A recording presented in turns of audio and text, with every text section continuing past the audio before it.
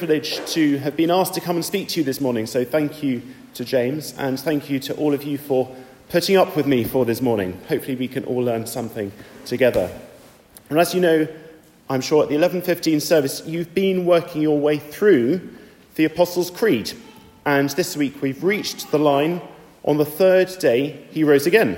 And we'll be considering this through the words of 1 Corinthians 15. So it'd be very useful to me if you could have that passage open in front of you, please. It's on page 1156 of the Church Bibles, 1156. As we begin, though, let's ask for God's help as we study this passage of Scripture together. Heavenly Father, thank you for your word that we find in the Bible. Thank you for the Apostle Paul, for his writing, for his understanding, for the way he was so concerned with faithfully teaching about you. We pray that you would speak to us through your word this morning. Help us to understand the resurrection of Jesus better. Amen. Well, it's Sunday morning. The sun has yet to rise. Two women are walking in the garden, and they are shocked and terrified when an earthquake shakes the ground. They approach the tomb of their friend, the man whom they had called Lord. As they get nearer, they see a man. He seems to be shining in the early morning darkness. The women are terrified but can't help approaching. They watch as the man, whom they are convinced by now must be an angel, they watch as he rolls back the stone, sealing the tomb of their Lord, and having rolled it away, sits upon it. The angel speaks to them. "Do not be afraid," he says. "I know that you seek Jesus who is crucified. He is not here, for he has risen, as he said. Come, see the place where he lay. Then go quickly and tell his disciples that he has risen from the dead. And behold, he is going before you to Galilee. There you will see him. See, I have told you." The women are stunned. Can this be true? Can their Lord, their friend, really have risen from the dead? Overcome by emotion, they run to tell Jesus' disciples what they have seen. As they run, they meet Jesus himself, who tells them, "Do not be afraid. Go and tell my brothers to go to Galilee, and there they will see me." This is the account of Jesus' resurrection in Matthew's Gospel. But can it be true? Did Jesus really rise from the dead? This is what we'll be considering this morning. Was Jesus raised from the dead? Does it matter if Jesus was raised from the dead? And what are the consequences of Jesus being raised from the dead? Firstly then, was Jesus raised from the dead? Paul begins chapter 15 of his first letter to the Corinthians by reminding the Corinthians of the gospel that he preached to them. He tells them that they received the gospel and that they have stood firm, holding on to all that he has taught them. It is by this gospel that they are saved, he reminds them, if they hold firmly to the word that he has preached to them. This gospel, this news that he has taught them, is of fundamental importance, since it has the power to save people. People need to be saved. And the news that Paul passed on to the Corinthians means that they can be saved. What does this gospel save people from? We can see this in verse 3. Christ died for our sins. Since the time of Adam, all people have sinned. All have fallen short of God's expectations. Humanity has turned its back on God. We have opted to go our way, not God's way. To live our lives as we want, not as God would like. We have put ourselves first, and we have neglected God. As a consequence of this, we can expect to be judged by God and found wanting. We find ourselves in a desperately hopeless position. But this gospel that Paul has been sharing means that we can be saved. We can be saved because Christ died for our sins. He died, he was buried, but then on the third day he was raised according to the Scriptures. Where's the evidence, though? How can the Corinthians be expected to hold firmly to this teaching, to take a stand, to believe that Jesus rose from the dead without evidence? Well, Paul understands this and provides them with 3 key reasons why they can trust that the resurrection happened. Firstly, Jesus was raised on the 3rd day in accordance with the Scriptures, that is, in fulfillment of the Old Testament. The Old Testament is full of references to resurrection. Let's just pick up a few of them now. In Isaiah 53, we read about how the suffering servant will suffer, die, and then see the light of life. In Psalm 16, David prophesies that God would not abandon his faithful one to the realm of the dead, or let his body see decay. Psalm 22, verses 22 to 31, speaks of life after death. The resurrection is foreshadowed in Jonah 1, verse 17, where we read that Jonah was in the belly of the fish 3 days and 3 nights. Jesus himself referenced Jonah when he said, "As Jonah was 3 days and 3 nights in the belly of a huge fish, so the Son of Man will be 3 days and 3 nights in the heart of the earth." That's Matthew 12:40. So the Old Testament scriptures provide evidence through prophecy that Jesus was raised from the dead. As Paul stated, Jesus was raised on the 3rd day according to the Scriptures. Secondly, the Corinthians can trust that the resurrection happened because there were plenty of witnesses to this fact. We read in verses 5 to 8 that Jesus appeared to Cephas or Peter, and then to the 12 apostles. After that, Jesus appeared to more than 500 brothers and sisters at the same time. Most of them, Paul says, are still living. Then he appeared to James and to all of the apostles. Paul is keen to point out that this is not a story that he has concocted. This is verifiable truth. There were dozens, hundreds even, of witnesses to the resurrection of Jesus who could testify that yes, Jesus died, yes, Jesus was buried, and yes, Jesus rose from the dead.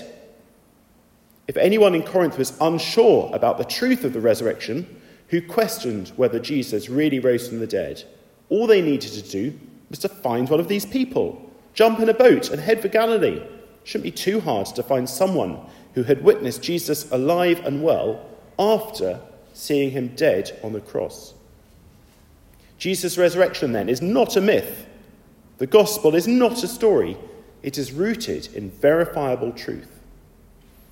Thirdly, the Corinthians could trust that Jesus was raised from the dead because Jesus appeared to Paul personally. Paul is a direct eyewitness. If the Corinthians don't want to accept it from anyone else, then they should accept it from Paul, who was well known to them, who was the one who had told them the gospel in the first place. 3 reasons, then, why we can trust that Jesus was raised from the dead. 3 reasons that the Corinthians could trust that Jesus was raised from the dead. Paul then wants to leave his readers in absolutely no doubt that Jesus was raised from the dead. But why? Does it matter if Jesus was raised from the dead? After all, there are plenty of people who profess to be Christian, yet dispute the physical resurrection of Jesus Christ.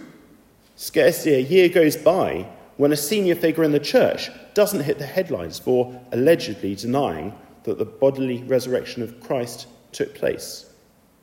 Well, this was obviously the case within the Corinthian church as well, which is why Paul asks in verse 12, if it is preached that Christ has been raised from the dead, how can some of you say there is no resurrection from the dead? If there is no resurrection of the dead, then not even Christ has been raised. Paul then outlines several consequences of Jesus not being raised from the dead in verses 12 to 19. Firstly, if Jesus was not raised from the dead, Paul and the apostles have misrepresented God. They are false teachers since they have been testifying that God raised Christ, which, if there is no resurrection, is not true. This means that Paul and all of the apostles have invented false stories and misled God's people. as such they could expect to experience the full wrath of God. Secondly, if there is no resurrection, then the faith of the Corinthians has been in vain. Indeed, if Jesus was not raised from the dead, then our faith is in vain. Our faith is futile. And most significantly, we are still in our sin. If Christ is not raised from the dead, Christ has not defeated death. He has not redeemed our sin. We will still face the wrath of God when we die. Thirdly, if Jesus was not raised from the dead, all those who have fallen asleep in Christ have perished. All those faithful Christians who have followed Jesus over the centuries have perished. All our Christian friends and family who have died have perished. That's it. They're dead, and that's that. Fourthly, if Jesus was not raised from the dead, then we are of all people most to be pitied. If we place our hope in Jesus in this life only, then we are fools, because there is no hope. We too are doomed to an eternal death with no hope of eternal life. We might as well, as Paul puts it later in verse 32, join in with everyone who says, "Let us eat and drink, for tomorrow we die." We would be better living as if we only live once.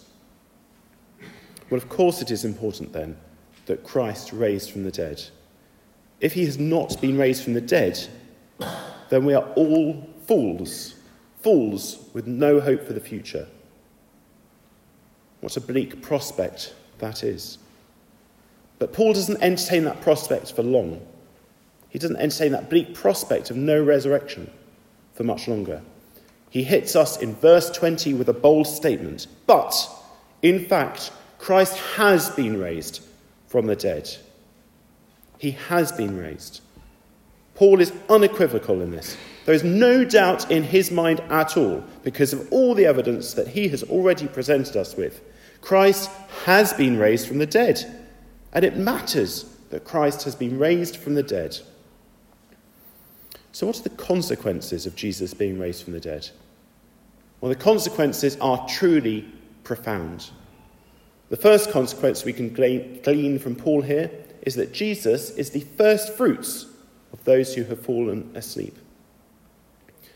I spent quite a lot of my summer in the very glamorous North Essex countryside. Next to us, there's an old Second World War mine depot where explosives were built, tested and stored during the war. What went on at the mine depot is still so secret that to this day, no one really knows what happens there. What we do know, though, is that blackberries grow there very well now. My family love blackberrying. Claire, my wife, takes great delight in finding and devouring the first blackberry of summer. As she eats it, she knows that this is a significant moment because in due course there will be hundreds, thousands, millions of other blackberries all over the abandoned mine depot. It would be rather odd if that first blackberry was the one and only blackberry. If it was the only blackberry not just in North Essex, but across the whole country. We would rejoice that one blackberry has grown so near to us that we'd been able to witness it with our own eyes. But it would feel a little hollow if we weren't anticipating the growth of many more for our summer puddings, for our crumbles, and for our jam. So when, in verse 20, Paul describes Jesus as the first fruits of those who have fallen asleep, it is clear that he expects Jesus to be the first of many, many millions of people to be raised.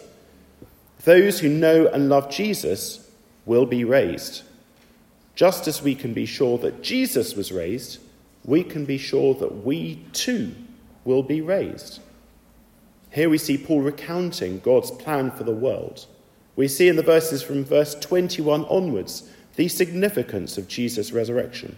And Paul draws up a direct contrast between Adam and Jesus.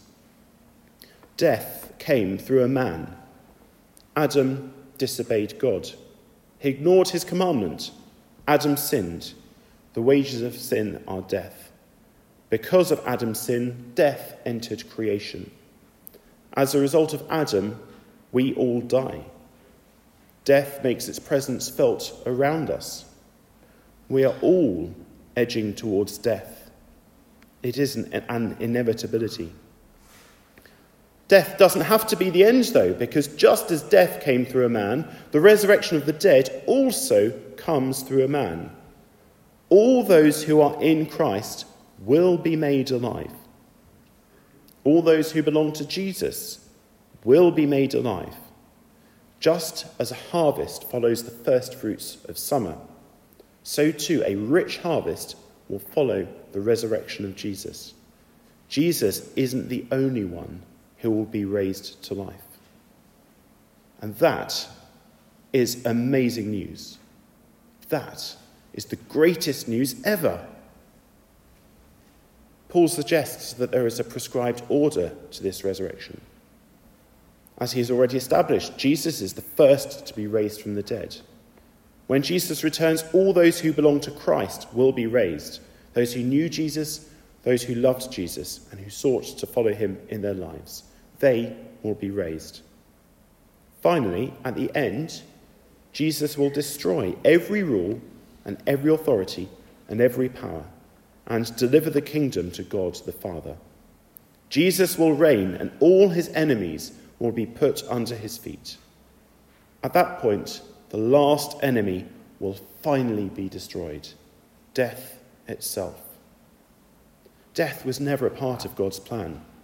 It was introduced as a consequence of human sin. Jesus defeated death when he died on the cross and rose again.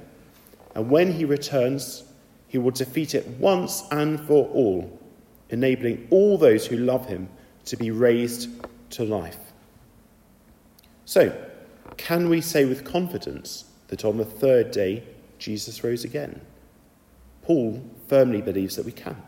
He shows us that we can be confident that Christ rose. Scripture proclaims this. The prophets proclaimed this. The apostles proclaimed this. The hundreds of witnesses proclaimed this. The consequences of Christ's resurrection are truly profound. As Paul reminded us, the death and resurrection of Jesus Christ are at the heart of the Christian gospel. Indeed, he went further than that. The death and resurrection of Jesus are the gospel. It is the gospel by which we are saved. And that, he says, is of first importance.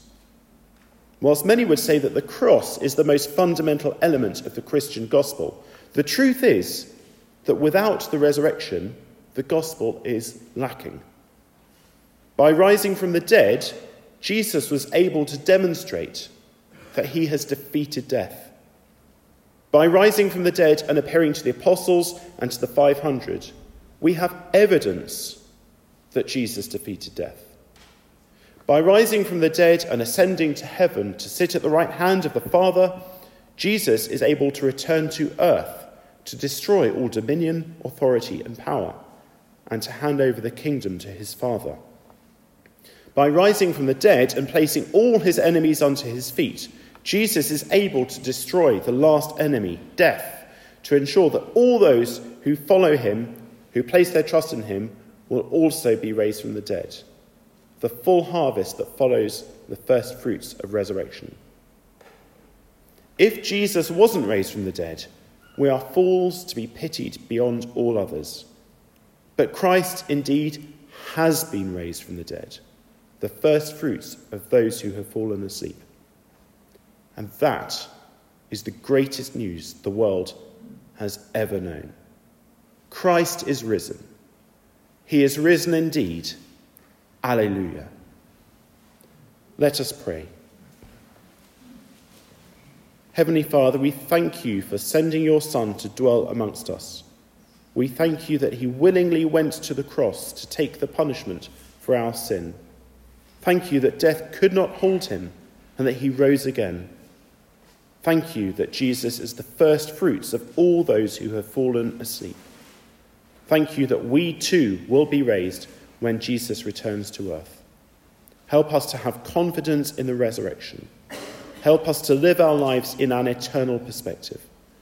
Help us always to strive to serve you, to praise you, and to glorify you. We ask all this in Jesus' name. Amen.